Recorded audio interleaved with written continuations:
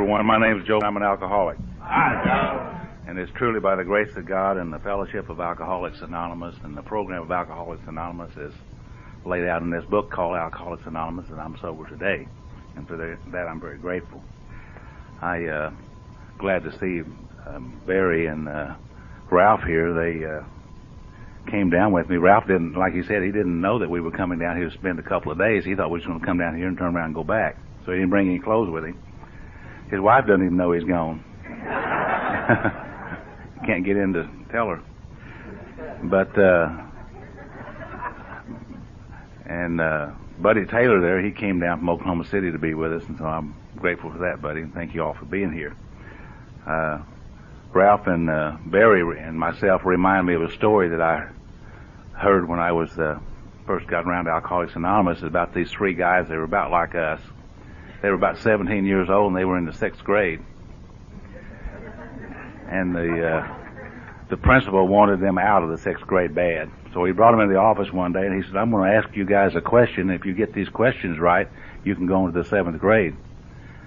So he asked Barry the first question. He said, Barry, what is it that women have two of that men like to get their hands on? And Barry thought for a long time, and he said, well, they have two hands. Men like to hold hands with women. He said, that's fine. You're in the 7th grade. So he asked Ralph, he said, Ralph, what is it that men have one of that women like to get their hands on? And he thought for a long time, and he said, well, they have one billfold. Women like to get their hands on a man's billfold. He said, that's good. You're in the 7th grade. So he looked at me, he said, I want to ask you a simple question. And I said, God, I hope so. I missed those first two.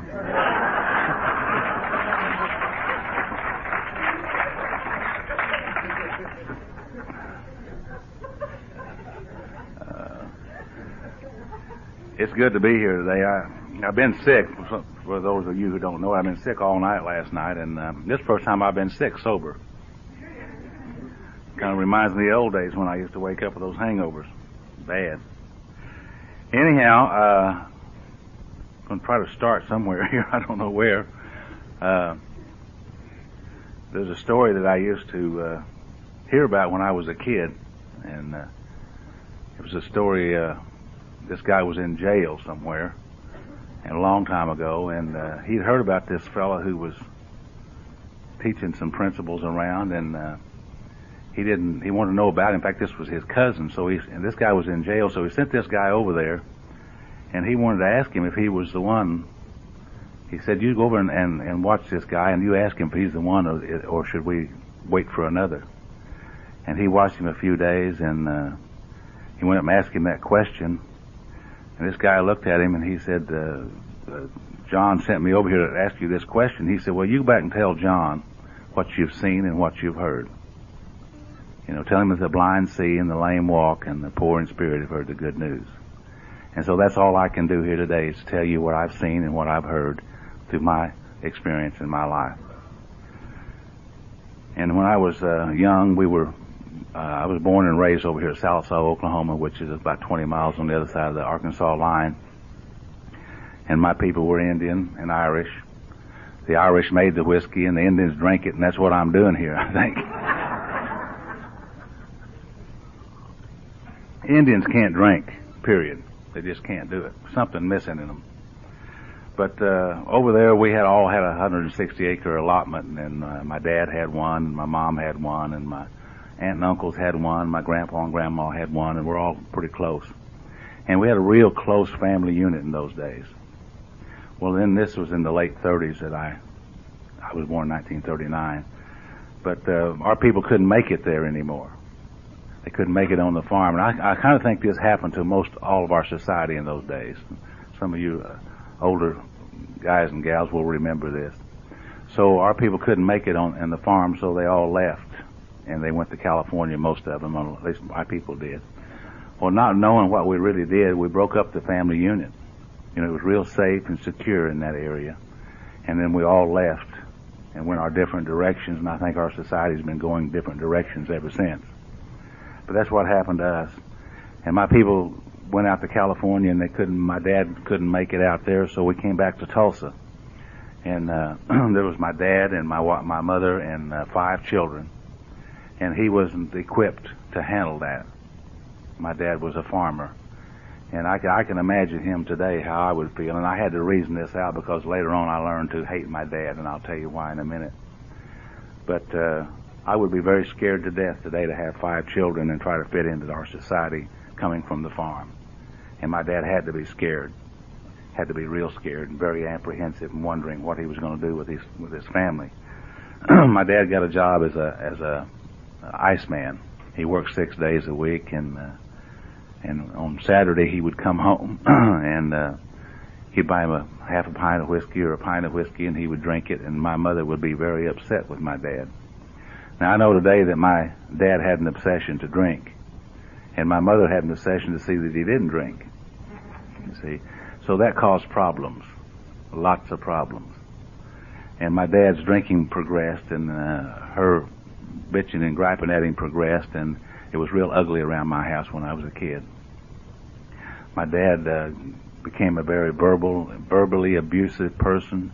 He became physically abusive to my mother and us kids. And a number of times when I was 7 or 8 or 9 years old, he would tell us that he was going to take my mom out and kill her. And they would be gone all day and sometimes all night. And I'm sitting at home wondering, is he going to do that? Did he do that? So alcoholism is a family illness. It affects the whole family. And his drinking and her problems, they affected me emotionally, and I grew up in that. And his drinking got so bad, and his physical abusiveness got so bad, she had to have him arrested, and she had him committed to Eastern State Hospital in Oklahoma to the insane ward. And he was to be up there for nearly 3 years and 7 months and 13 days, as a matter of fact. And during that time, I learned to hate my dad for his drinking. And many, many times I used to hitchhike up the old 66 highway and go up there and visit with him. And I can get off there at the highway and walk about 3 miles up to the hospital. And when I'd be walking up there, I'd be taking him a couple of dollars and a carton of cigarettes or something, and I would think, he's up here because he drinks, and he drinks too much. And I'll never be like him. I'll never ever be like him. And I hate him for this. And I'd go up there and visit with him, and then I'd come back home, and people would ask me around the school where my dad was, and I began to lie about and deny my family. I told them that my dad was in California, that I couldn't bear to tell him that he was up there.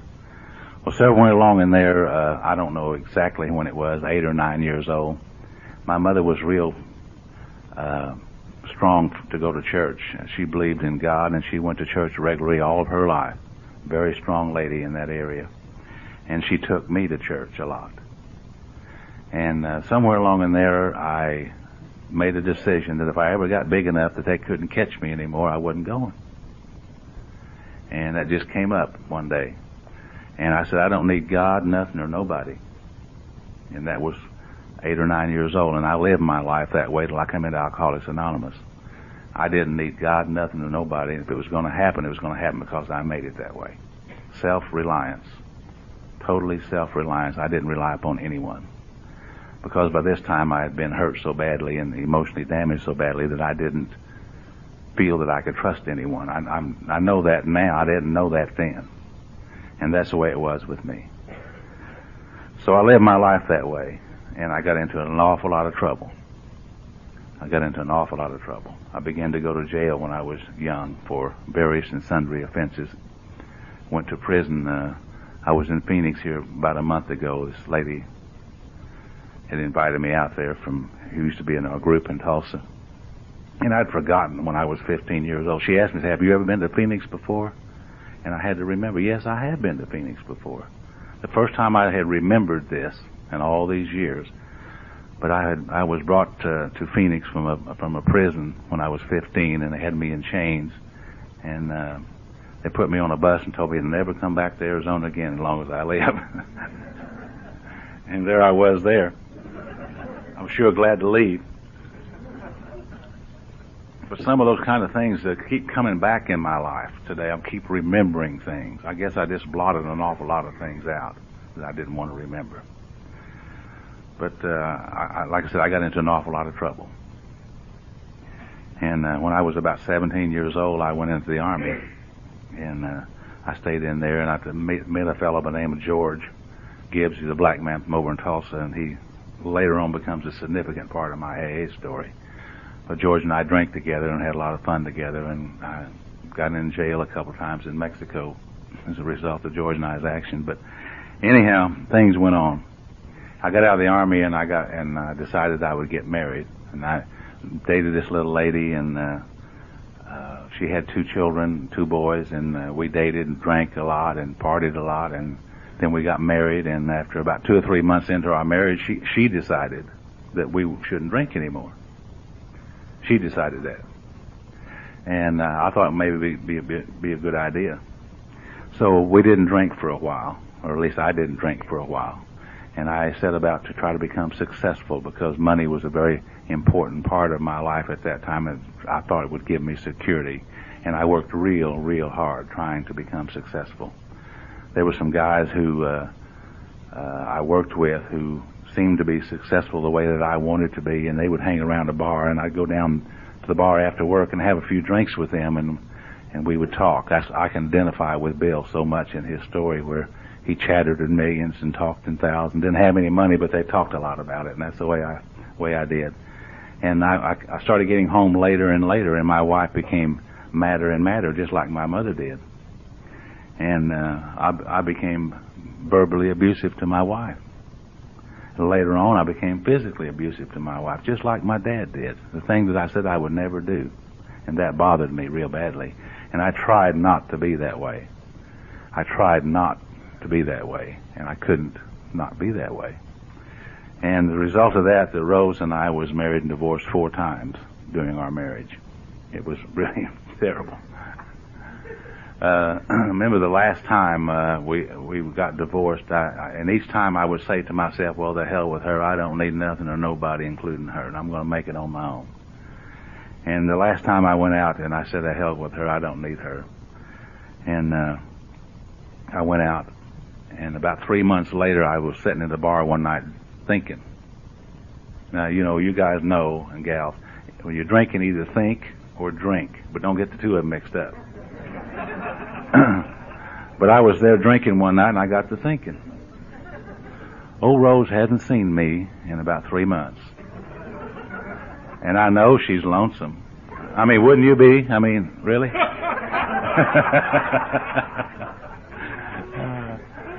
So I decided that I would go over to her house, or my house, and visit. So I went over there, and I knocked on the door, and she peeked out the door. Well, what I did was I broke in. Okay? Just cut right down to it. And I knew she'd be lonesome and be glad to see me. But there's an old boy in my recliner, in my house, watching television with my wife. And I'm making payments on all this stuff. So what are you going to do? You're going to whip him, right? Well, I jumped on that old boy, and he threw me out in the yard and beat me bad. And you talk about the desire to kill and the anger and resentment that I had over that. It was absolutely terrible. If I even get mad today, I get physically sick. I cannot stand to be mad. But I was viciously mad as a result of this. And my mind raced uncontrollably, like Bill said, his did. And it was just awful. It was a very sick time in my life. And later I said, well, the hell with her. I don't need her, nothing or nobody, and I'm going to make it on my own. I'm going to let this divorce go through. And I did. And I got to thinking, well, now I'm going to drink. I know that. And I'm going to find me a woman that drinks. Now, see, I'm starting to think real good now. I'm going to find me a woman that drinks, because women that do not drink are mean and ugly. So I looked over the bars all over Tulsa, some of the real fine places, and I met this lady, Phyllis, and we were introduced one night, and she said, Joe, you look like my 3rd husband. I said, well, my God, how many of you had? And she said 2.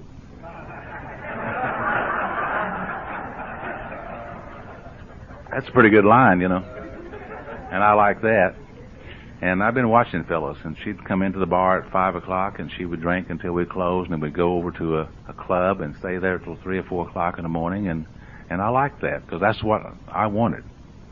So we started dating, and we dated for 4 or 5 months, and we got married.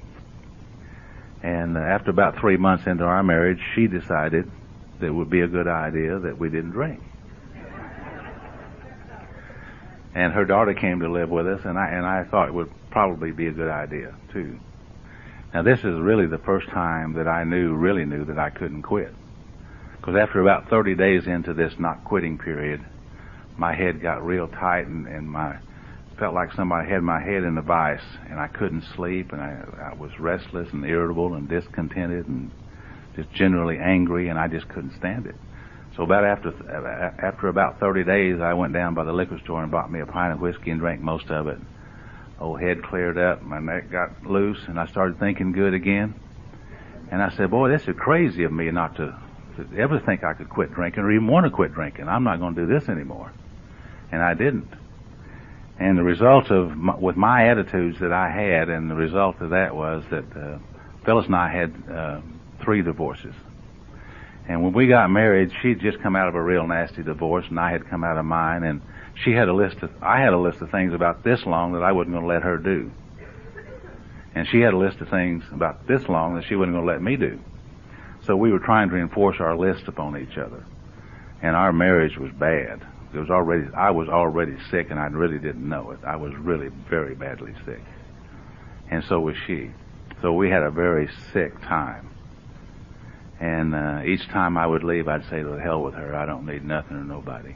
And the last time I did, and I stayed gone. And I said, I'm going to drink when I want to drink, as often as I want to drink, and I don't care who knows it. And I did exactly that. And I drank a lot of whiskey. And my last night of drinking was a typical night. I woke up that morning, and I'd had me 4 or 5 drinks and 2 or 3 cigarettes, and I passed out again.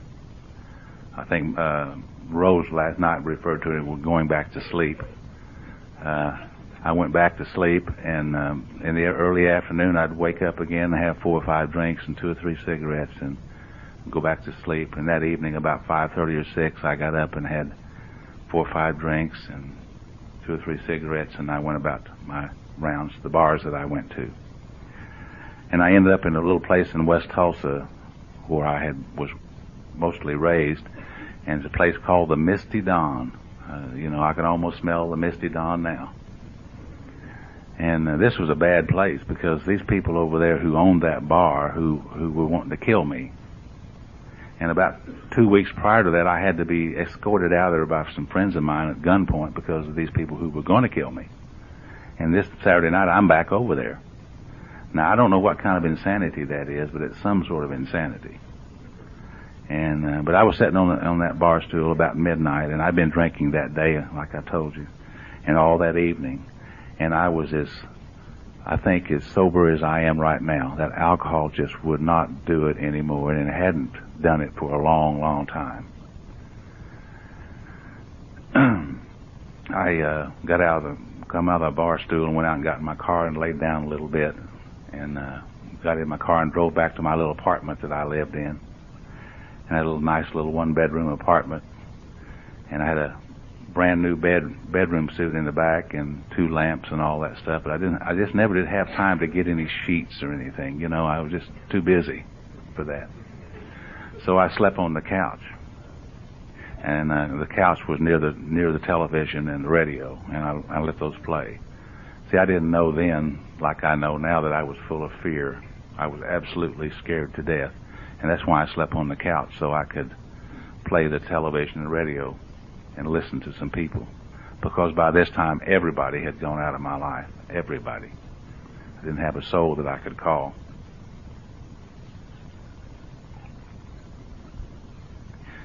And I lay there that morning, and I began to think about my life and all the situations that I had been involved in, and all the hurt that I'd caused other people, and a lot of things that I've told you, and many, many, many other things that I haven't told you. And I wanted my life to be different, and I didn't know how for it to be different. But somehow that morning I knew that if my life was going to be different, that God was going to have to be involved in it. I just knew that. So I got on my knees beside that couch and I asked God if He would help me to find some way to get my life straightened out. And I knew that I was going to have to not drink, and I knew that I couldn't not drink.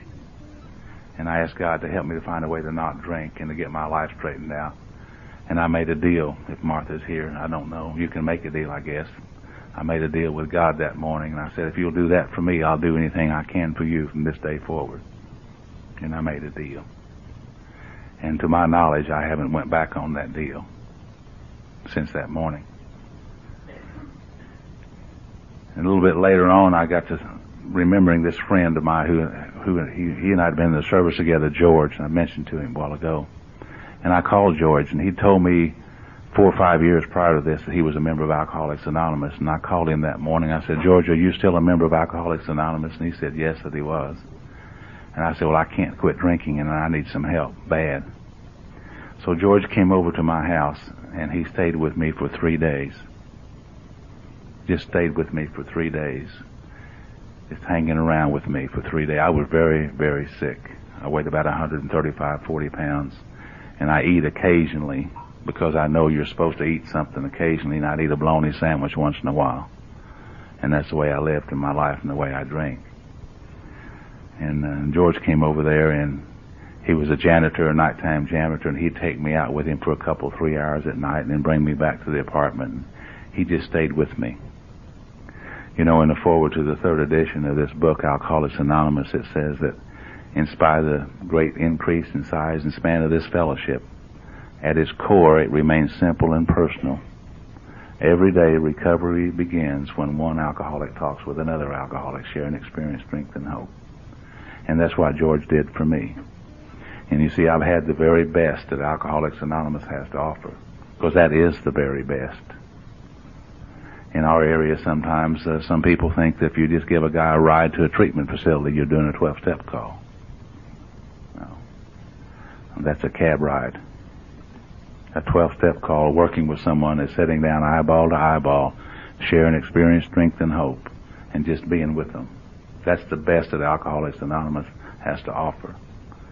And see, treatment facilities can't sell that.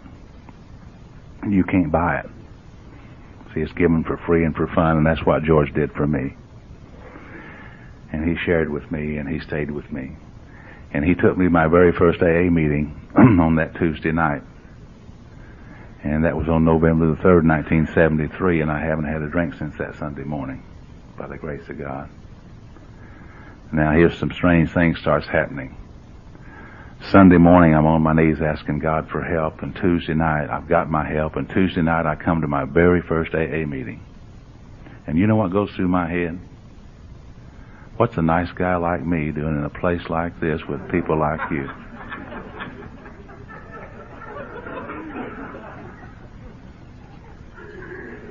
Three days sober, my old self-reliant attitude begins to come back. And I think I've made a mistake. I don't really belong here. I shouldn't be here. See, if I have any problems today, it's the very same one. That I don't need God and I don't need you people. If I get to thinking that way, I'm in bad shape. And that happened with me after 3 days of sobriety. 3 days of not drinking. And they talked about God that night. And as I told you, I mentioned that I said if I ever got big enough they couldn't catch me, I wouldn't go anymore. And I didn't. See, here I am 3 days sober, and I said I don't need God, nothing, or nobody again. But I had to rethink that and relive that and to remember that Sunday morning. And I've had to do that many, many times since I've been sober this time. After a while, George said to me, and we talked about this God thing, I said, George, this God idea really bothers me. He said, well, Joe, when you quit going to church 8 or 9 years old, that's all the understanding you have, and here you are 33 years old now, and you still have the understanding of a 8 or 9 year old boy. And that's the truth. He said, now you can't make God, but if you could, what would you like God to be? He said, you go home tonight, and you make up a God as you can understand in your own mind what you would like it to be. And I went home that night and I thought about it, what I would like God to be. And I'm not going to tell you what I would like God to be. That's your own deal. But I made up one for me, and then I told George about it. He said, well, that's good. You can start from there. And that was the beginning for me. See, I didn't know you could do that. I always thought you had to believe as they believed. You see? I always thought if I didn't believe the way those other people believed, then I was doing it wrong. I think one of the greatest things that Alcoholics Anonymous has to offer me, anyhow, is the God of my understanding, as I would like it to be. And therefore, I don't have to take other people's opinions. Now, today, I can take other people's opinions about their God, and I can accept them, and I can look at them. But up to this time, my mind would just slam shut against that. So that opened my mind. And that's the same thing happened to Bill Wilson, by the way. Ebby told him, why don't you choose your own God? Well, George did that for me, too. Great thing. Great thing. And that turned me loose and turned me around. So I went to an awful lot of meetings. I went down to a conference down at Apache, Oklahoma, which is down by Lawton. Now, you can't get to Apache, Oklahoma from here. It can't be done. Or from Tulsa. Neither Indian Guide nor Search wanted to get down there. But there was about 750 people from all over that area, in Texas and Arkansas and Canada and wherever, at Apache, Oklahoma. And I met a lady there. Her name was Alabama Carruthers, and some of you may know Alabama. I also met Franklin Williams there, who later became my sponsor. And but Alabama and George and I were sitting in the lobby of this hotel, this old hotel, and it was about 4 or 5 o'clock in the morning, and George finally fell over asleep in her lap, and I liked Alabama. I loved Alabama. She was so vibrant and so full of life and so exciting about Alcoholics Anonymous, and I just loved her. And I loved to be around her. And I started to share with Alabama how I had been thinking. See, this was in February, and I've been sober since November. And I don't believe I'd slept one night that whole time. I would lay awake at night and my mind would race uncontrollably, and I would relive my life over and over and over again. I'd get through it and turn right around and redo it, my mind, over and over and over and over. See, in our book it says that the main problem of the alcoholic centers in his mind rather than in his body. And that was what, I know that today, but I didn't know that then. And I told Alabama about that, and she said, well, Joe, you're just full of resentment. And I said, well, what is a resentment? And she said a resentment are old angers and old hurts that are refelt and rethought of over and over again. And all that anger that you intended to use upon other people, you're turning it inwardly and you're using it upon yourself. And you're hurting yourself with that. You're doing it to yourself. And see, all this time I thought it was them doing it to me. But it's not them, it's me. I did it to myself. And I said, well, what is the solution for that? Is there a solution for that? And she said, yes, there is. And she pointed me to this book, Alcoholics Anonymous. And she said on page 552 of that book is a story about a lady called Freedom from Bondage. And in it, she prayed for these people. She said that she prayed for these people for 2 weeks, asking God to give to them the things she wanted for herself, such as peace of mind and serenity. And I went home and I thought, well, I'm not doing anything anyhow, laying here thinking. So I started praying for these people. And my list got longer and longer and longer and longer. And I prayed nightly for these people. More than 2 weeks, I prayed. And one day I was at the corner of 31st and Lewis in Tulsa, the beautiful area of Tulsa. Old homes, fine grounds, beautiful flowers. And I got stuck in this stoplight. And I looked up this real pretty house that's sitting over there, and a bunch of beautiful green grass, and the tulips were blooming, and the little squirrels were jumping around in the trees. The birds were chippering around, and I said, my God, isn't that beautiful? I said, how long has it been since I've seen those things? And you know, I couldn't remember. I could not remember. In our book, it talks about being cut off from the sunlight of the Spirit. And you know, I know what that means. All my life, I had never seen those things, I believe, until that morning. And they were just beautiful. All this anger and all this resentment that I've been carrying around all my life was gone. And then I was able to see the pretty things in this world. And that's what Alcoholics Anonymous has started doing for me, that action that I took. And from then on until this day, I want everything that this program has to offer me, meaning that I will work the steps. And I set about working those steps I could. You know, for a long, long time, I worked the steps off of the wall. You know, and Franklin said, don't work the steps off of the wall. The Fellowship of Alcoholics Anonymous took the steps out of this book, and we put them on the wall. But the instructions as to how to work the steps we left in the book. So Franklin got me into the book Alcoholics Anonymous, and I started taking my steps out of the book called Alcoholics Anonymous and the 12 and 12. And I worked real hard at it. I know I did a 4th step as best I could, and I did a 5th step, and I felt good about that.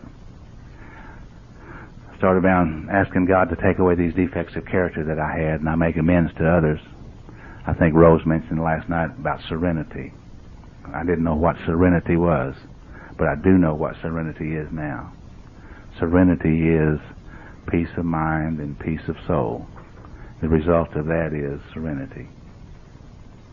See, when I came into Alcoholics Anonymous, I was the finished product of the brewer's art, I like to say. I had gangrene of the mind and malnutrition of the mind and gangrene of the soul. That pretty much describes me. That's the way I felt. I was a very angry, hateful person. You know, full of fear. And if you'd asked me in those days, was I afraid of anything, I'd jump right in your face and try to kill you. That's the way I was. And today I cannot get angry. It makes me sick. Because if I get angry, I just get like I've got a hangover of some sort. I can't stand it. And I like the serenity. I really do. But those are the results of the steps. And I think today that's what the steps are about for me, is to give me some peace of mind and a peace of soul. And then I can have serenity. And I like that idea. So I set about doing that. And I worked the steps as best I could. Many people have helped me in my life throughout Alcoholics Anonymous. And one day I was at a conference down in Oklahoma, and I met Charlie and Joe, and most of you, a lot of you know about Charlie and Joe. If you haven't, well, you should know. I'm sure Richard's got some tapes over there. If you don't know, I suggest you get them. But I met those guys, and we were in my hotel room, and they talked, and we asked them questions about the book, and every time we would meet someplace, they would talk about the book, and we'd ask them questions, and the room got more full, and I just loved those days. We don't have those days much anymore, but I just loved those days. This is before they got onto the circuit, you know.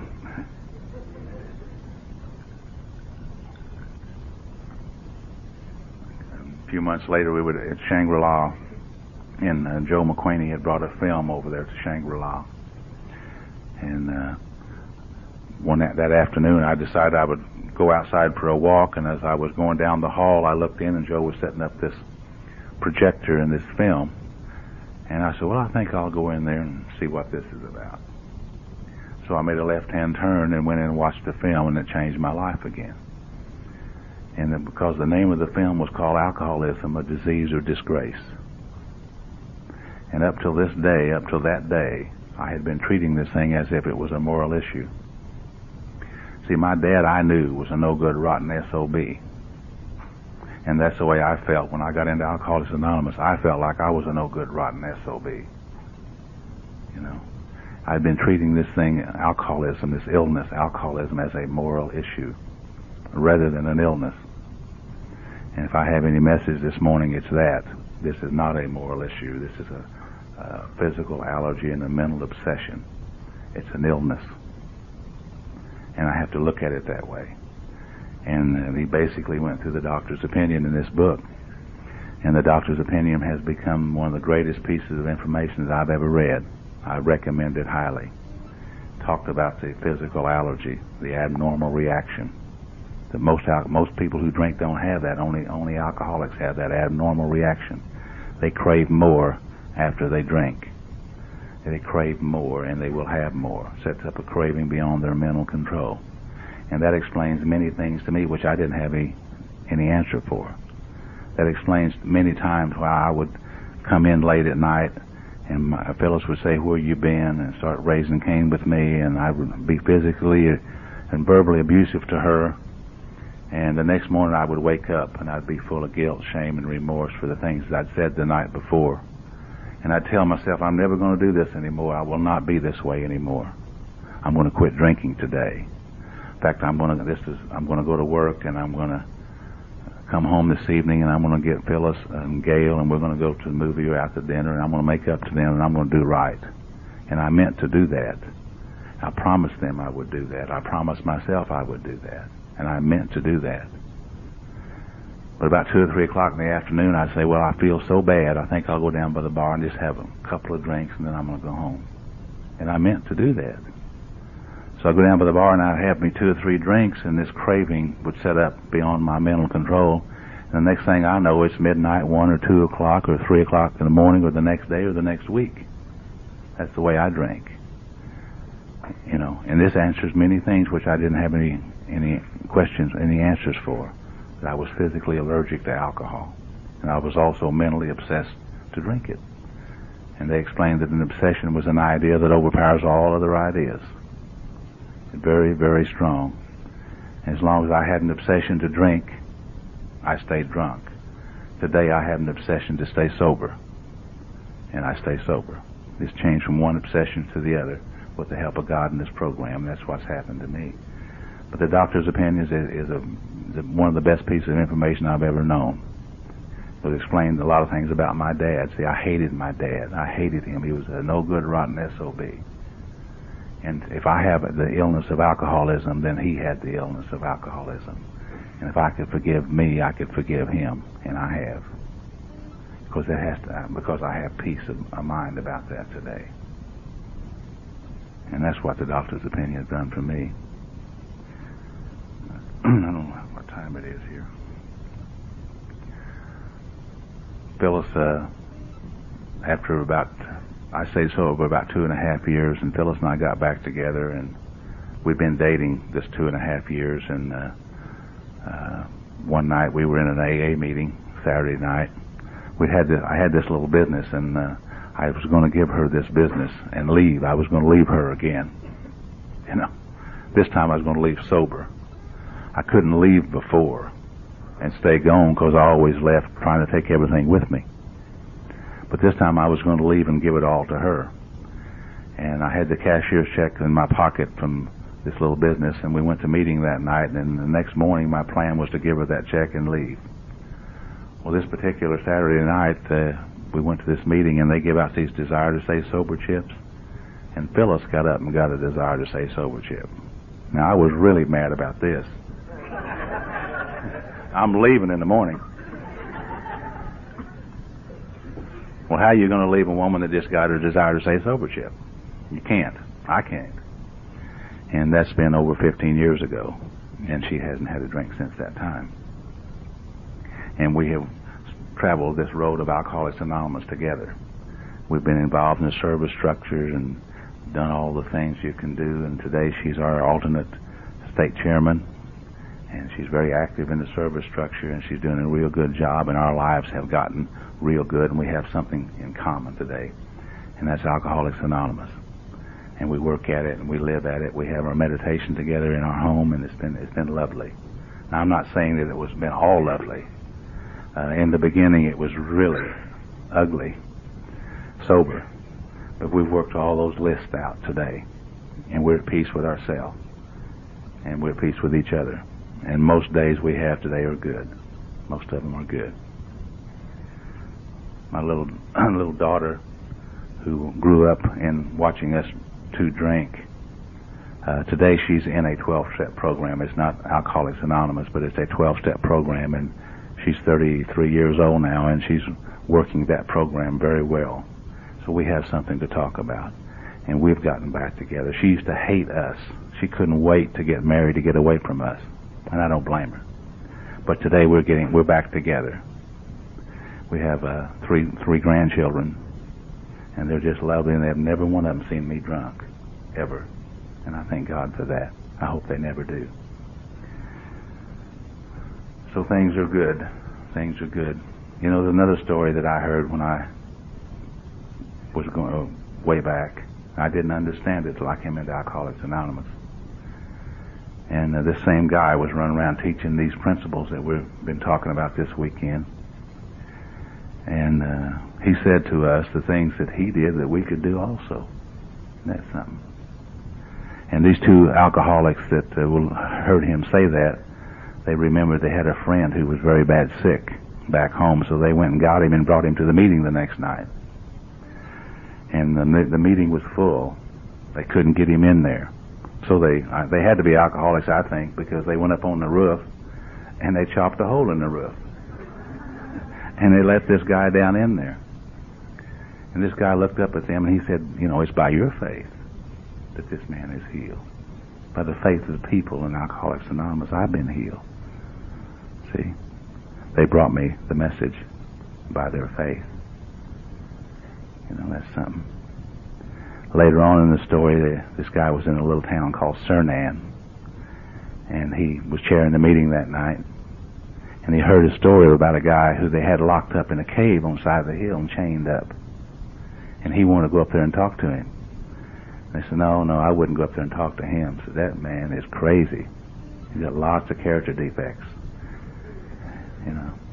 And he said when he drinks, he really gets crazy. This is what I put this into the story. And he said, well, what's his name? He said, well, his name is Legions because he is many. See, many character defects. So he went up there and talked to this guy, and he turned him loose and took his chains away from him and turned him loose. And this guy, and the way the story goes up to this point, every time this guy had helped anybody, he'd ask them to come with him and go with him and do what he did. And the old Legions looked at him and he said, well, can I go with you and do what you do? And he said, no, Legions. He said, what I want you to do is to stay here and tell people what happened to you. Thank you very much.